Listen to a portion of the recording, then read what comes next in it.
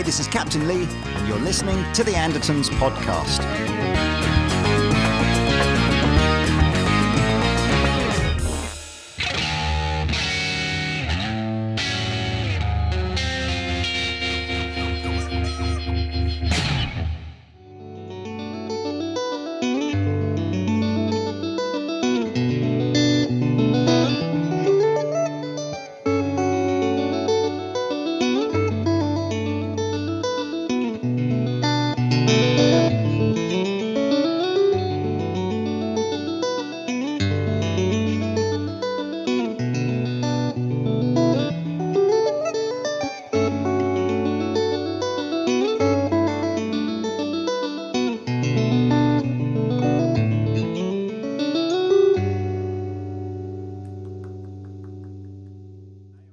Hey guys, welcome to another episode of Andertons TV. My very special guest today is Yvette Young, all the way from California, spending a few days in the UK and Europe, touring, doing some clinics. And you probably just heard some of, your kind of unique playing style, tapping, different time signatures, some pretty complex stuff. And I'm intrigued to know how, I know a little bit about you in terms of you're a fine art graduate, piano player, came to the guitar after the piano, and I think I can definitely hear kind of how that's influenced you.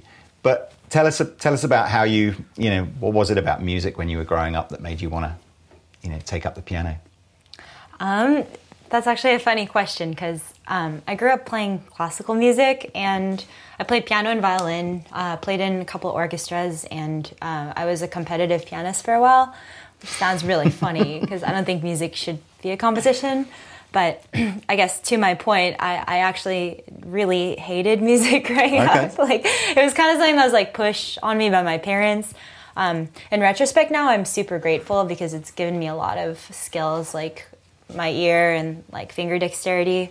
But back then as a kid, I just wanted to play video games, or I just wanted to go out and I don't know. How young were you when you first started playing piano?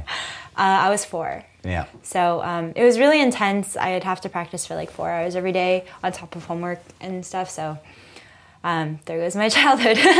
Why were your parents pushing you? Are they musicians, or are they just competitive kind of nature or something? My mom and my dad actually both played accordion. My dad still plays accordion. My dad composes music, and he worked as a piano salesman, piano technician.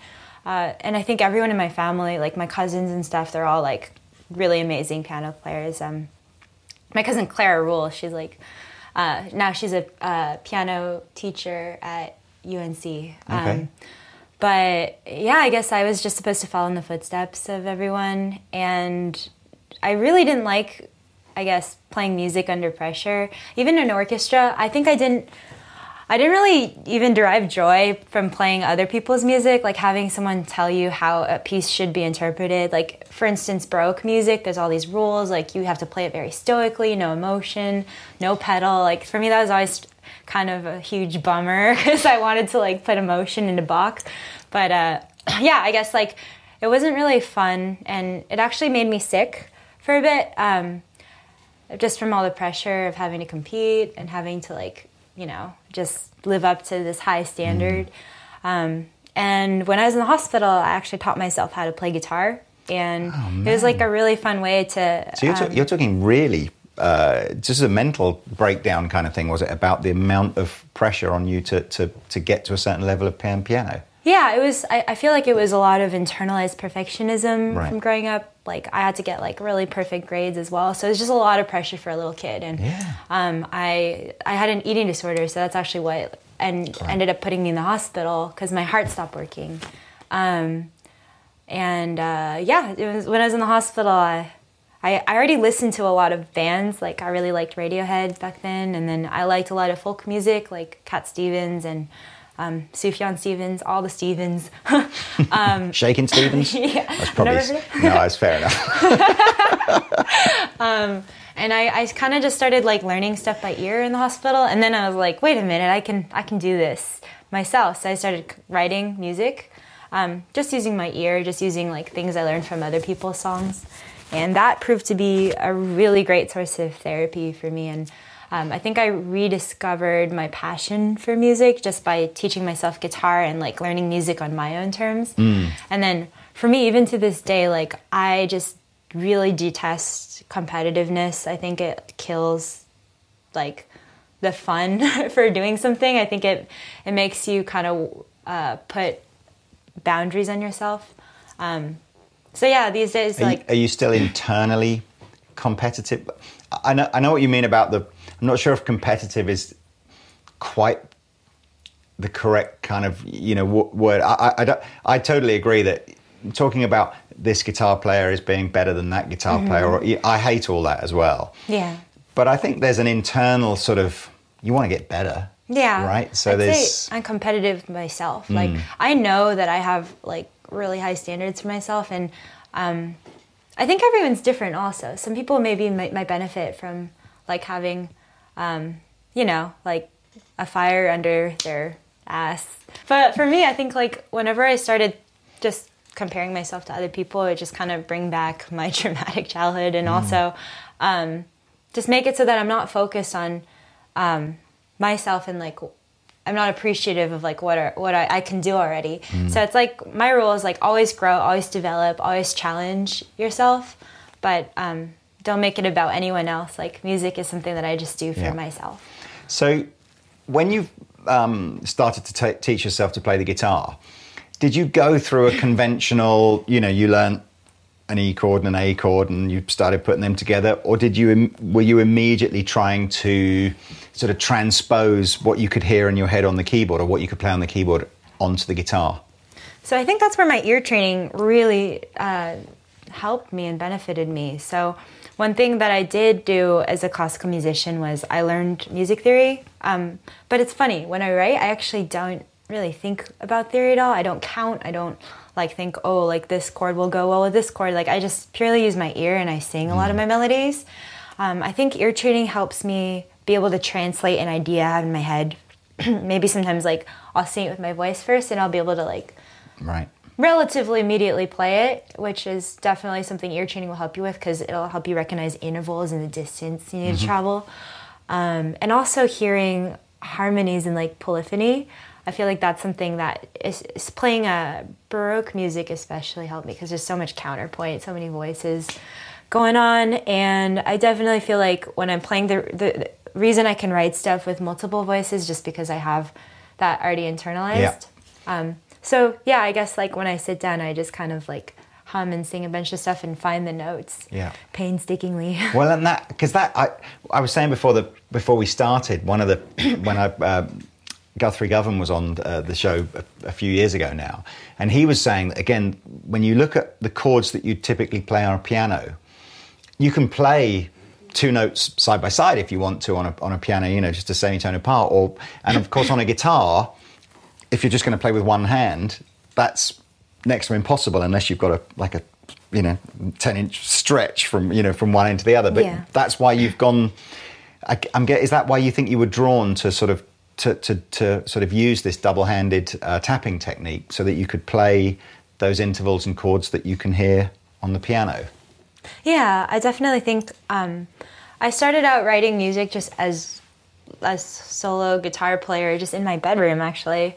And I didn't have a band at the time, so I had to think about how do I sound as full as possible as just like one person? How do I give the illusion that there's like a bass part going on, like an implied built-in bass line for all these melodies? And tapping is a really great way to achieve that. And furthermore, we talked about it a bit earlier, but open tunings, they really make certain shapes more convenient. So I have some tunings where I literally have an octave, so I can like do slides of the same note, and it sounds like fuller. Pedals also help. Like I have a bass octave pedal on my home board, and it's really great for widening the sound. I loved your approach to tunings, because for me, I think of open tunings and I think of traditional, dadgad or open G or whatever. And I think of a tuning that might work for slide or something like that. But your approach to tuning is to just tune it to whatever you want it to be, to make the the chord or the intervals that you want, you know, because I even said to you, so what do you call that tuning? It's like, I don't know, it's just these are the 6 notes I've tuned it to get the sound that I want. So was that something, did you just do that without even thinking about it, or was that, you know, did you follow another guitar player that had maybe, you know, had an approach like that? So I started out playing standard, and then I listened to a lot of music back then, namely like bands like American Football or this Japanese band called Toe. And those bands are the ones that introduced me to open tunings, some of which I use today still, like FACGBE or FACGCE. Like those 2 tunings are some of my favorites. And I guess once I learned their music and that tuning, I was like, wait a minute, I can write stuff like this as well. And nowadays, I actually have a bunch of different tunings I work in. But one thing I do is if I ever get in a rut, like I feel like I just am playing the same sounding thing over and over again. If I'm just too comfortable with certain shapes in a tuning, I'll just change one of the strings and I'll make it so that I can't depend on what's comfortable anymore, and I'll actually still have to use my ear to find what I actually want to play. Like when I write, I never want to make it something where it's like I'm only writing what's convenient. I always want to push myself to write what I actually want to hear. And then even if it's impossible, I feel like anything's possible with muscle memory. If you do it 1,000 times, you'll get it. I think it's such a sort of refreshing approach to, and I'd never even really thought about just the idea of changing the tuning. Someone said to me once, you know, just if you're playing licks and stuff, you know, absolutely don't get stuck in that rut. Change a note at the end of each lick. Do something to just change. But yeah, just changing the tuning and stuff. And then does that background in, you know, sort of the music theory, do you know, are you sort of able to go, you know what, I'm going to change the tuning to this, or is it very experimental? Is it just like, I'll just see what happens if I change the tunings? I'd say it's like half and half, because I know what sounds good. I know, like, you know, what's in a certain scale and what will sound good.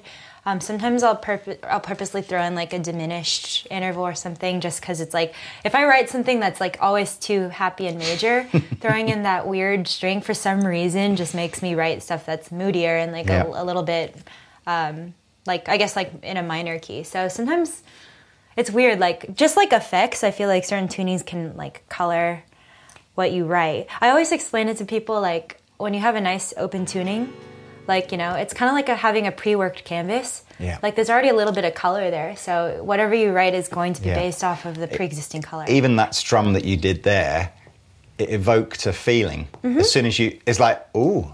You know, like, whereas I think standard tuning, you strum it just sounds like a guitar that isn't a chord, you know, it's just doesn't really make it doesn't make me feel a certain way. But I can see where you're going with that. We were talking a little bit, I'm kind of fascinated by how you're this really interesting melting pot of obviously a highly educated pianist, fine art graduate as well. So you're obviously, it's not just your ears, it's your eyes as well that's, you know, stimulated by seeing things.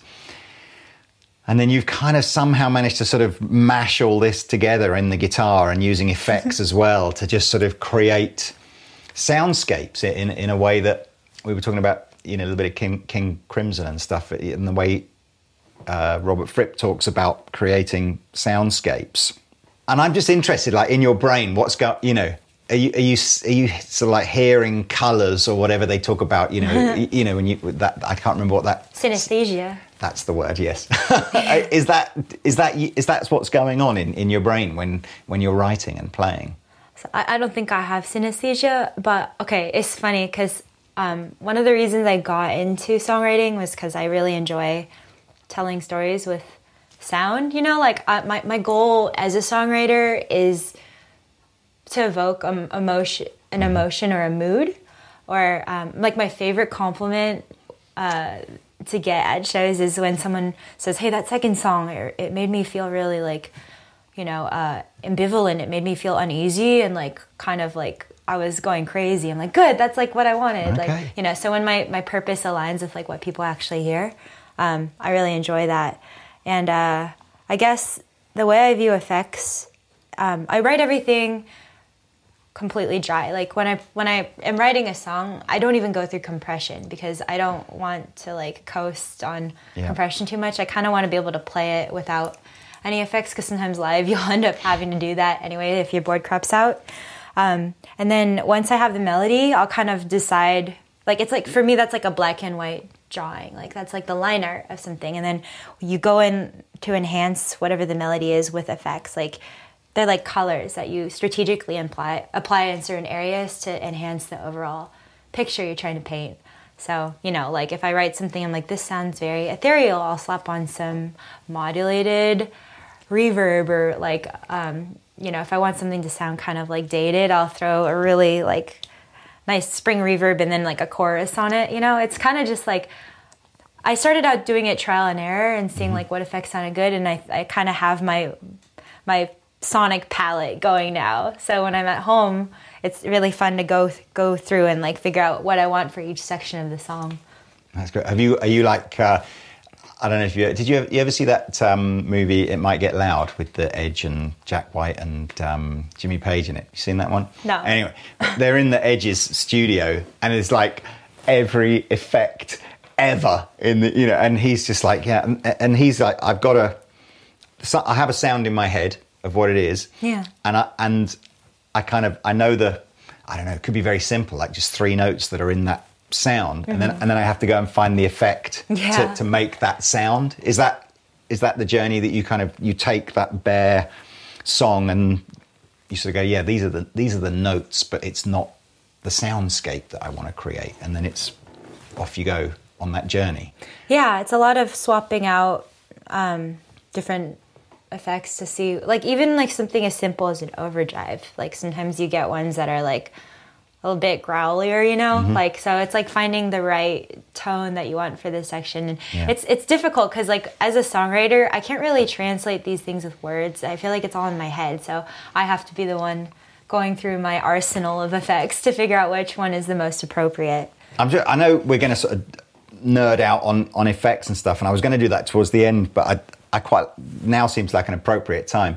For me, it would seem like if you had a digital multi-effects unit, you know, Helix or Fractal or whatever, you'd have tons and tons of stuff in there to go and experiment with. But do you need that much more tactile? Do you just need to be able to go, no, I want the knobs on the chorus pedal, and if I've got to go through menus to find it, it sort of spoils the experience of finding the tone? I mean, I'm just wondering why you've kind of stuck with pedals as opposed to going digital. I think like I've always, a lot of the bands I listen to are just like full analog people, and then I just started collecting pedals when I was in college, and it's just something that's familiar and kind of fun for me. Like I do like being able to turn a knob. I love tapping in tempos. It's kind of like dancing live. Like for me, that's part of the fun. Like when you're on a stage, you're a performer. So I like having everyone see that these things are things that I have to like manually manipulate to achieve. It's not something that's like programmed. Yeah. I think at a certain level, it's really useful to have things that are programmed, especially if you have to engage like 3 effects at once. Like, you know, other than growing a radioactive third leg, that's going to be really difficult. So maybe technology in the future will allow that. But for now, I kind of like, you know, just even like sometimes when I'm playing live, I'll like twist a knob with my foot.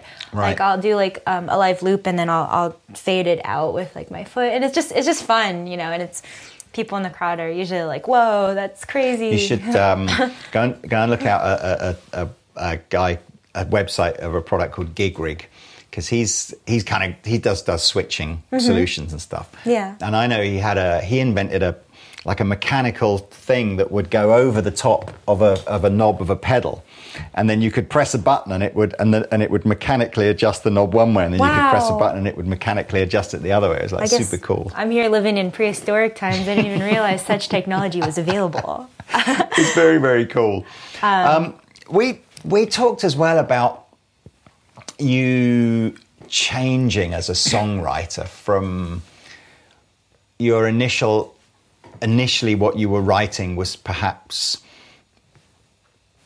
written for its complexity and its difficulty, and how as time goes by you're moving towards things that perhaps evoke emotions through melody rather than through complexity. Is that sort of fair to say? I mean, how's that?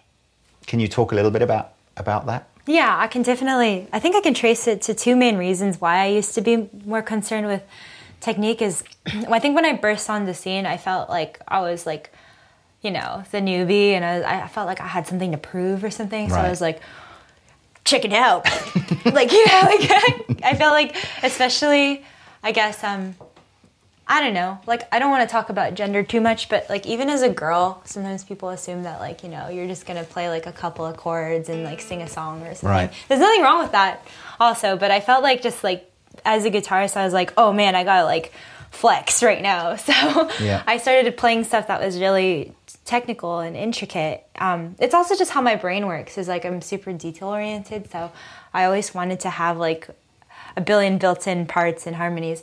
And as I mentioned earlier, I was just a solo guitarist. So sometimes out of necessity, I had to write something really complex because I don't have a band with me. It's just like me and my guitar, you know?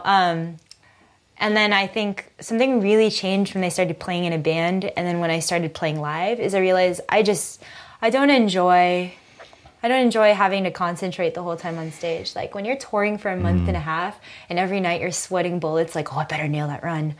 If I don't nail that run, I'm a failure. Like, you know, it's not fun anymore. And again, part of being a performer isn't just standing there really static playing. It's like feeling the music, you know.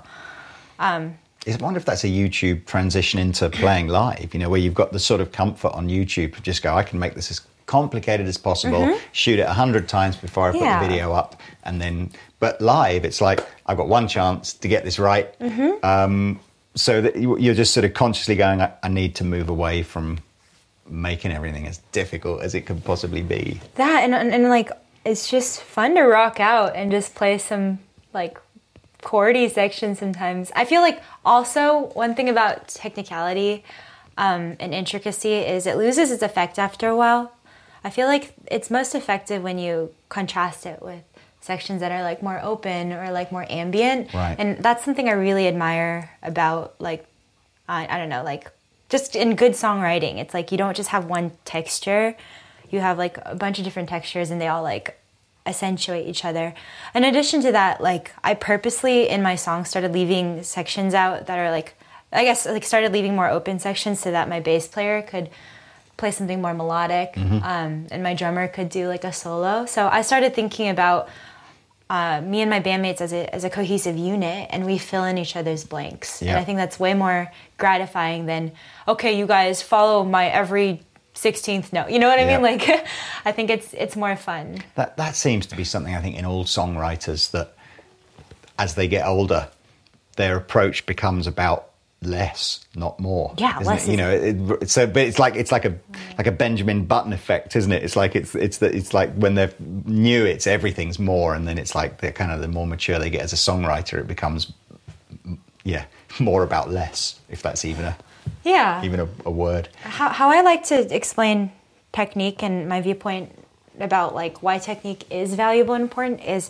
it's like, as an artist, I'm going to talk about being a visual artist. Yeah, do. Because it's my mother tongue. But you want to have like a big toolkit, right? So technique is like basically your arsenal of tools.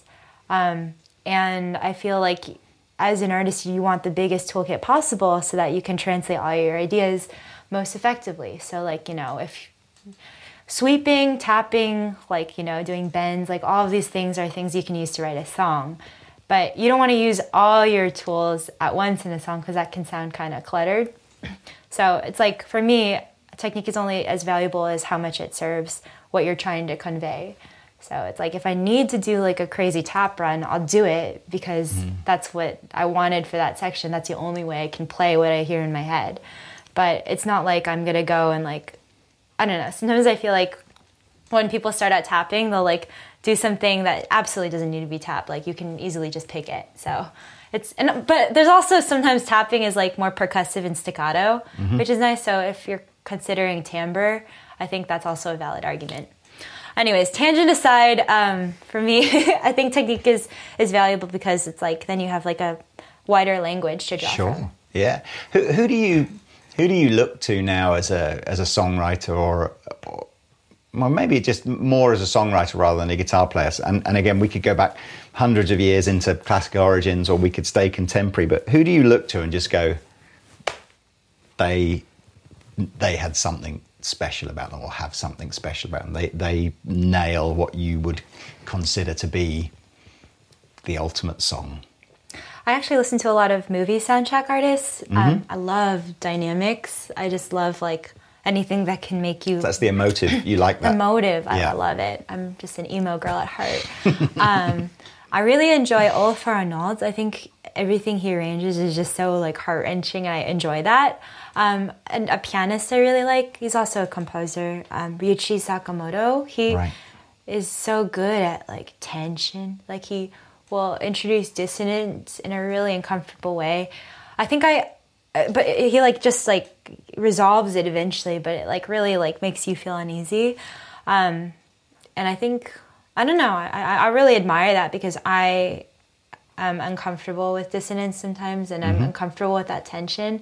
And for me, he's someone who like in his songwriting or his compositions like pushes it and like lets it sit there for a really long time. And that's something I want to attempt one day.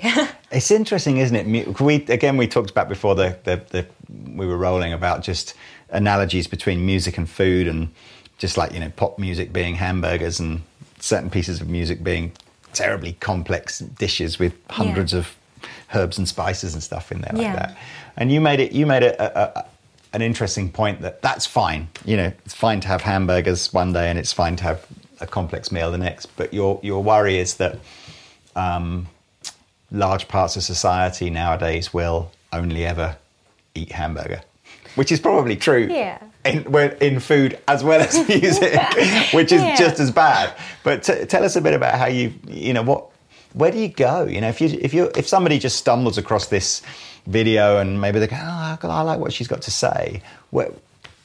How do you break out of just listening to mainstream? Where do you go? Where do you find it? So I think when I was in college, I used to procrastinate just by going on music forums and looking up new bands. And that was kind of like, I don't know, I was somewhat obsessed with the idea. One day I just woke up as like, there are so many bands out there. There's so much music, and I'm not going to be able to hear all of it. So I just like, for some reason I became fixated on that, and I was just like, I want to know all the bands. So I went in and like actively sought that out. But I think it's like a lot of your average listener, I mean, I don't want to generalize, I'm not an expert on this, but I feel like most people I meet who aren't musicians tend to listen to things quite passively, and they don't tend to go seek out new music. It's like more like what's already available, what's like within arm's reach, figuratively. And I think a lot of people just turn on the radio when they drive, and then what you hear on the radio is like, for the most part, like, you know, it's written by the same like 4 Swedish producers, and it's like, you know, like 4/4, like the same formulaic chords. And I think people can get really accustomed to hearing that, and then when they hear something that's like out of that, it's like very startling, and maybe they don't like it at first because it's new. Like an example of that is microtonal music. Like in our culture, I don't think we really have as much of it going on, but like if you go to the Middle East or something, like it's everywhere. So people are super accustomed to hearing a microtonal scale. Like, you know, like it's really interesting. So I feel like it's not the primary reason I write, but one thing I really enjoy doing is like, I always tell people I like to sneak in like compound meters and like mathy stuff like vegetables to people. So I want them to listen to it, be able to dance and think it's catchy, and then not realize that they're listening to something that's like alternating 5 and 7 or something. Like I kind of like just sneaking in there, and then later when you really reverse engineer it, you realize that it's quite complicated. It's a bunch of different meters. You were saying again before that you're not even particularly aware of the time signature that you've written a song in until one of the other members of the band or the drummer you've asked to play on it kind of goes, yes, this is like kind of this and then this and then this and then this. So how do you, I mean, if it's not conscious, how do you kind of just remember how to play it the same every time? You know, I really do think that I guess my point is exposure. When I was little, I was exposed to a lot of different kinds of music. Right. Some classical, like contemporary music, like Shostakovich, like his stuff is insane. It's just like all over the place, disjointed, like there's no flow. I grew up like having to learn music like that. So, and I grew up listening to a lot of prog, a lot of like math rock, a lot of just stuff that was already odd meters. So for me, it was already a part of my lexicon, like when I started out playing. And I think when I started writing music of my own, I was already really comfortable with those time signature shifts and stuff like that. So when I write, I just sing stuff. I like things to be like a sentence, you know? And I think sentences aren't always like this. They don't always, like, you know, they kind of have a flow to it. So I kind of want my melodies to do the same thing, wax and wane like human speech. And then, later when I bring it to my band, sometimes I'm like, I'm pretty sure this is in 4. And then my drummer will play, he's like, nah, this is not in 4. You're like a musical Stephen Hawkins. It's slightly freaking me out a bit here, just like how much musical encyclopedic knowledge has obviously gone into your brain. And I know, you know, I have a real, I think the way your parents pushed you to learn has made you what you are ultimately. And I have this real uncomfortable, because I don't like hearing about, I don't like hearing about, kids that have been really pushed hard at whatever whether it's music or dance or sport or anything like that, because it does, I think, there's something, it does take away something maybe magical about childhood that should be there for all children. But what it does produce at the end of it are just unbelievably talented people within that field, So it's a bit kind of, can't really have one without the other, It's sort of, but it is a bit it's kind of scary. I think we'll just go on to way more superficial stuff, like how cool your sparkly green guitar is. I will say on that note, I really want to drive home. I think my story is a really happy story because, I don't mind getting personal. I think it's important. I think people should learn that, like their favorite artists or, people that they hear go through struggles as well. Like my hospitalization, I think it did really great things for me. It improved my relationships with my family because we all realized what was important. And then also in music, because I took up guitar and I taught myself something, I developed new confidence because I taught myself a new skill. And then also I fell back in love with it. And now I love piano and I love violin. And I'm so, so, so grateful for, I guess, how rigorous my upbringing was with the classical music, because I think now I can write a song, and if I need violin I can just play it myself, if I need piano I just play it myself, and it also gave me the discipline to write like really complex music and practice it. Like I can sit there for 5 hours and just do the same thing, right? Which is how I used to learn concertos that were like 30 minutes long. I just play the same thing forever. So I think that discipline I'm really grateful for. For sure. As an adult, it's kind of hard to like. Look, you kind of seem. I've only known you for like half an hour or something, but you seem to be a pretty cool, well-rounded person, which is thanks. Great. But yeah, I don't know whether it's I guess who knows whether it's the right journey for everyone to take. But it's certainly. I would love to hear. I know we've kind of chucked a piano to the side of you. I've seen some video of you playing piano, and you're a beautiful piano player. Is there any chance we could just like get a 60-second just something, because it's and we don't do piano stuff in guitar videos very often. Here, let me hold that. Can I also, for this section, if I mess up, can I do it? You can do it as many times as you like. Thanks, absolutely. I'm like really rusty. Like you don't understand how rusty I am.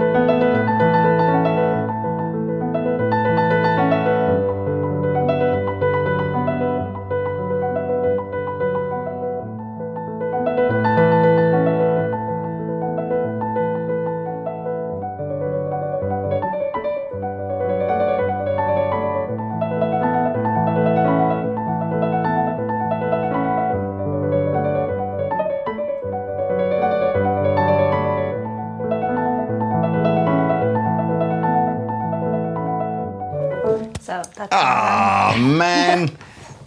That's great, honestly. Was that okay? It's beautiful. Okay. It honestly is. I think the piano is, I think it's the greatest human invention of everything. I'm going to go on camera saying this. I think piano is the best instrument. I think as a songwriting tool, it kicks guitar's ass. No offense, guitar, but I think it's just the fact that it's linear, it makes like polyphony so much, like it makes it make way more sense. Like you have like your lower, I actually view the fretboard the same way as I view piano.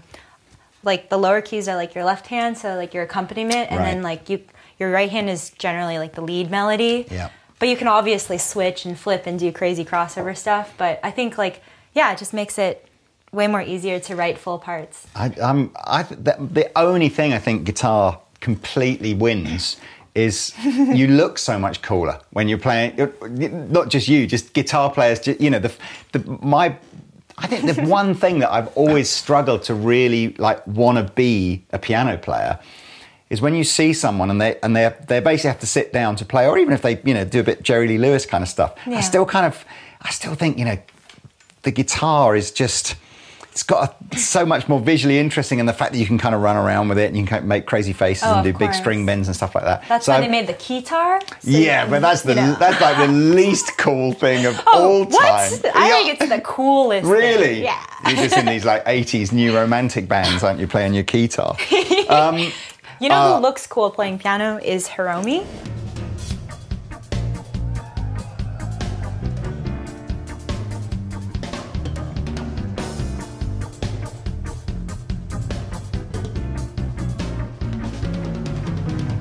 I think she looks... I am not familiar with that. Oh, she's got this like cool hair and she's just, like super into... I don't know, like check out who... I don't know how to pronounce her last name. It's like Hiromi Uhara. She's Japanese. She's amazing. But well, we will. We will find out. Anyway, look, let's talk about gear. Let's nerd out on gear. I think we've gone deep enough with music.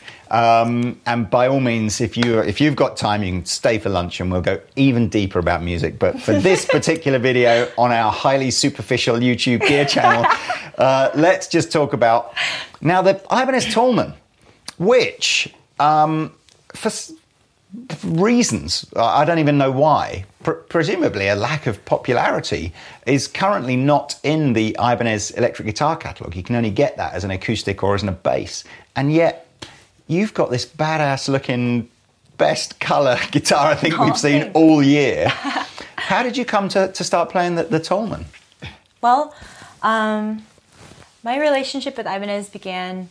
I'm trying to think. How did I even start playing them? I guess they wanted to get in touch. So they, my artist rep guy Mike, he suggested for me to try out a Tallman, because I started out playing Tellys, and then actually the first Tallman I got was as a Telly style.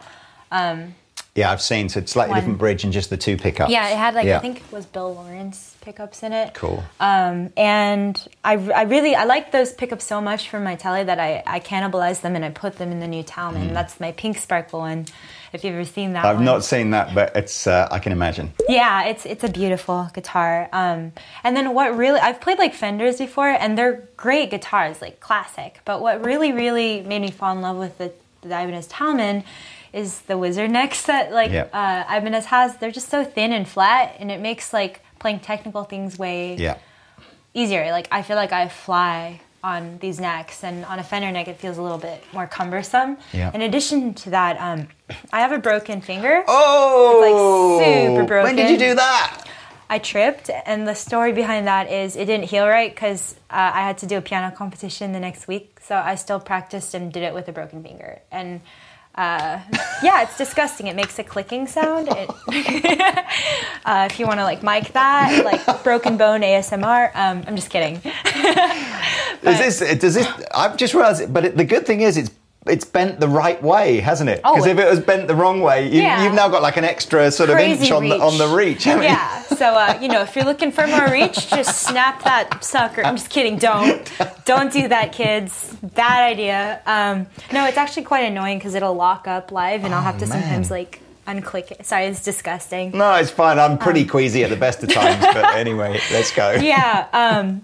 But I guess, you know, it makes it, like having a thin neck is much gentler on my broken freak hand. So, yeah, I guess that's why I really liked Talman. And then I got acquainted with Seymour Duncan.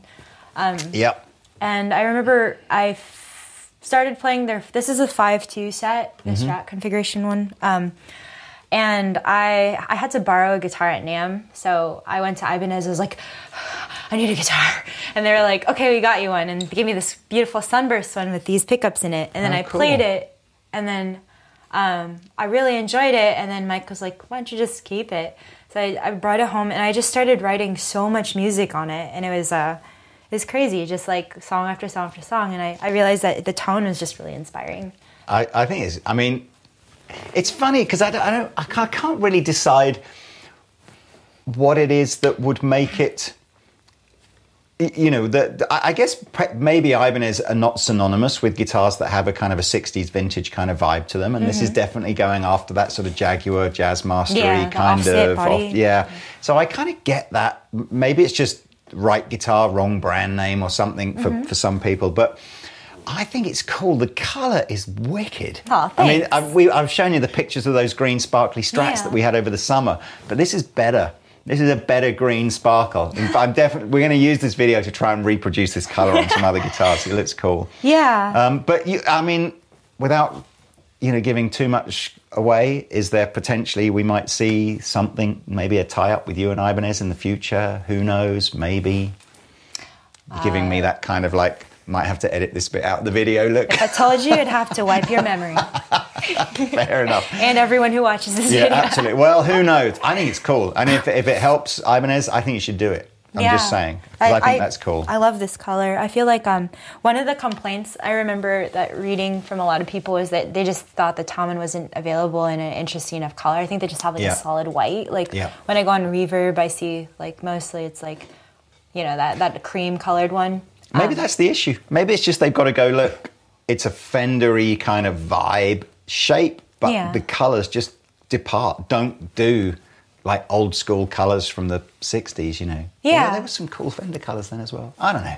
Yeah, I think people do care about aesthetics at the end of the day, especially if they're performing live. And I don't know, having something nice to look at when you play is helpful too. I will say these sparkle ones photograph amazingly on stage. I bet it looks great in the video. Is the pink sparkle? You say it's a telly, is it? The pink sparkle. Yeah, it's a telly, and is it the same kind of multicolour pink as or? It's I think one type of pink, but the sparkle, the actual glitter size is bigger. Right. So it's like a chunkier, like a flaky. Yeah, it's like you see like the layers. It has dimensionality. Is that a word? Dimensionality. It is now. I feel like that's like a Jen song or something. Yeah, that's a new Periphery album. Dimensionality 4. Yeah, 4. 4.3. That's awesome. So again, this is such a sort of a, I don't know, like a juxtaposition for the sort of style of music and everything. Why would you use an AC-15? Not why, because it's a great sounding amp, but it's like I don't know. I'm loving the blend of things old and things new and stuff. So tell us about how you started using Vox amps. Well, I started playing on a deluxe reverb, which is cool, but I think it at the time lacked some headroom I needed. So then I bought a Vox amp, and I also just really... Okay, so my first amp ever was an AC4. Okay. It's like a tiny... Yeah, I know. But it's a tube amp, so I got spoiled like immediately. I just really enjoy the interaction between these pickups in particular and the tubes. Like I can get such nice breakup on a clean tone just from like... if I dig in a little more, I can get it to break up. But if I like lay back, that's why I also love playing with my fingers, is because like I feel like I have more control over tone, which is something that I take from my piano days as well. But yeah, I really like how you can get really nice chimey cleans. But then like if I like want to do like a heavy section, even if I have sometimes I'll have like a gain pedal I'll slap on and it like pushes it even more. So it's just nice. It's a great tone. And then finally pedals wise, and we got to love pedals. How many pedals have you got? You said you had a big collection of pedals at home. I don't even know. I don't... What, we're talking that big? You're like over 100 or something? I don't want to like... I'm not trying to like brag or flex. Like, I certainly don't think, like, I don't know. I got a lot of them because I do demos sometimes, so people will send me things to demo. And I still have a few I have to get around to. It's just I'm never home, so it's really difficult. But I have quite a few pedals. I have like a shelf. That's great. And I really enjoy organizing the shelf by type of pedal. It's nice. You're like OCD. I'm not even OCD. I just I think I like if I need something fast. If I'm in the moment, I'm writing a song, and like this needs a chorus vibrato. I don't want to have to like look for hours for my. I want to just know which shelf. You could, if you really makes you can sort our pedal display out because it's totally random at the moment. So if it would make you feel happy, by all means, put them into some sort of order. But so what we've got here, we've got a drive pedal, a compressor, a delay, and some modulation and some reverb and delay, I guess here. So some reverb. What's the absolute kind of desert island pedal board for you? Well, I guess I haven't tried everything, so I don't know yet. It's just the pedal market is so crazy saturated. Like I feel like there's just like so many of the same type of pedal. But the ones that I have that I love on my board, I love that Julia. That's what I meant. Rather than the specific pedal, what the is could you just not live without modulation or not live without reverb, or which one would be the... That Julia chorus vibrato makes me just write. Yeah. Like really, I don't know, it sounds like the Police or something. I just write like super indie sounding things on it. And then I guess I really like the Fathom, but I'd say my favorite reverb is a Mercury 7 by Maris. Oh, yeah. It's so beautiful. I wish I had it with me so I could demonstrate it. Overdrive, I do like the Yvette box of rock. That's like a Dane pedal. That's real fuzzy, isn't it? The box of rock. Yeah, I like that. I like that. Okay. But it's just like you can like customize how much you want. I like the Longsword. Electronic Audio Experiments is just my friend's. Yeah, we should give them a shout out, and we'll put links. This is not one that Anderton sells, but it sounds cool. Looks cool. Yeah, it's great. It's got built-in EQ, so it's great.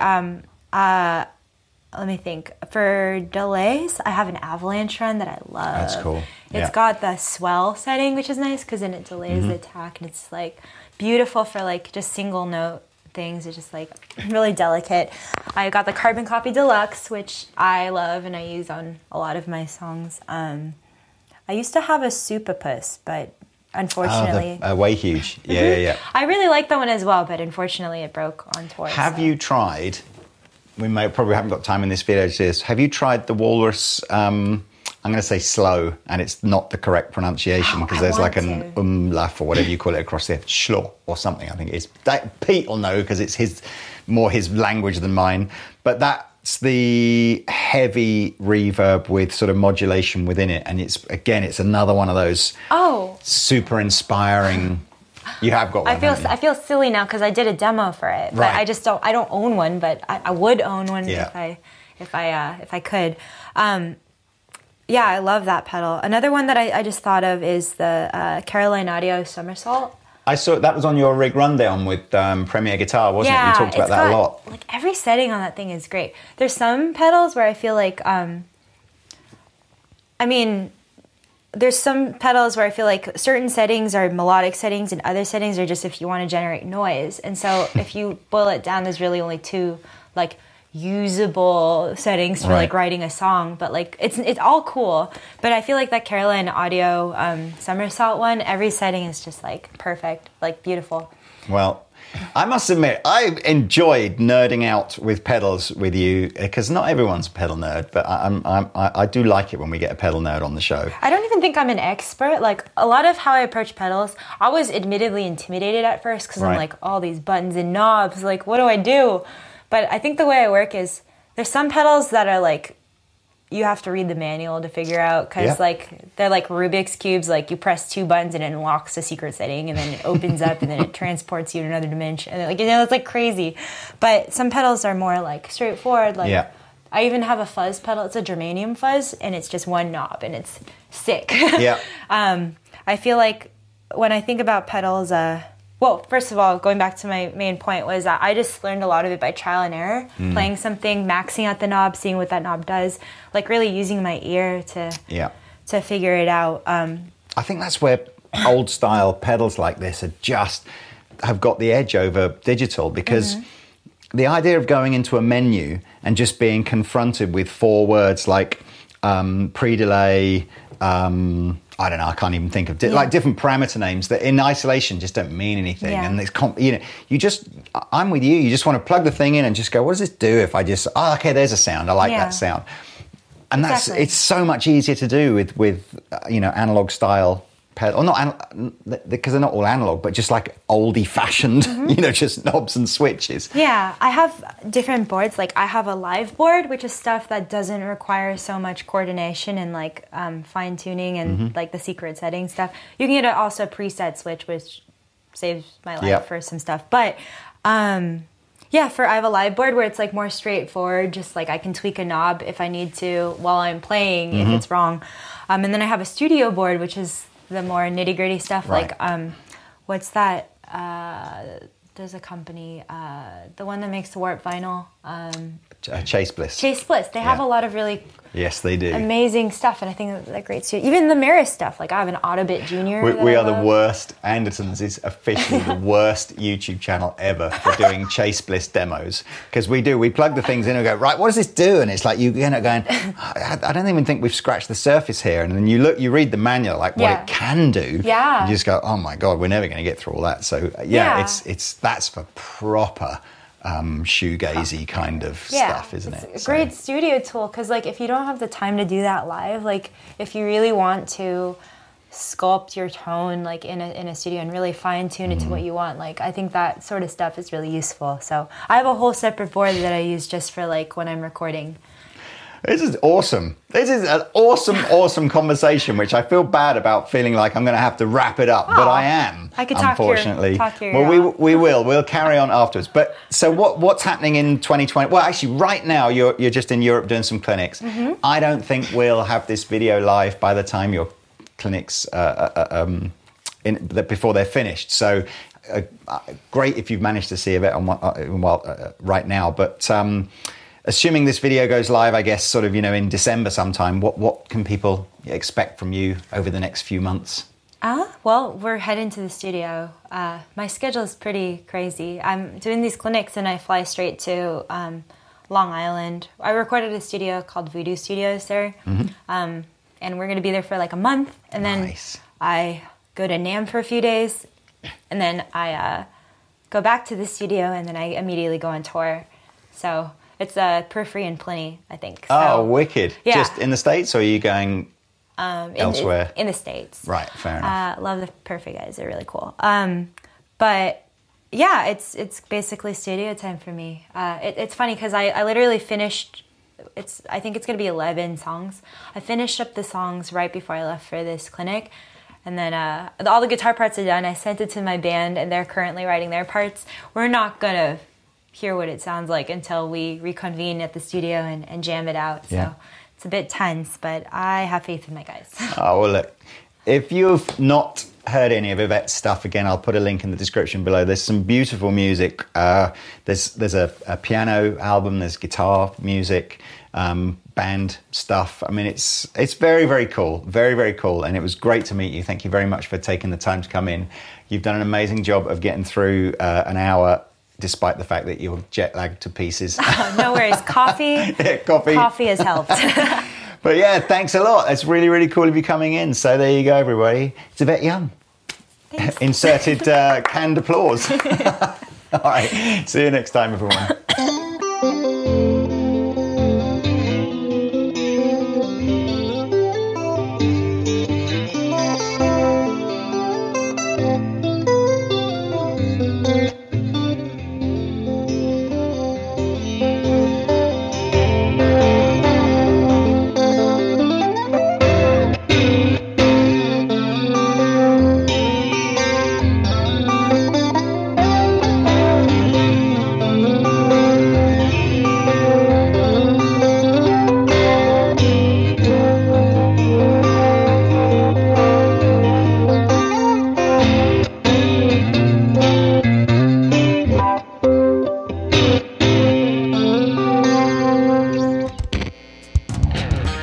Thanks for listening to our latest podcast. If you enjoyed it, hit that subscribe button. See you next time.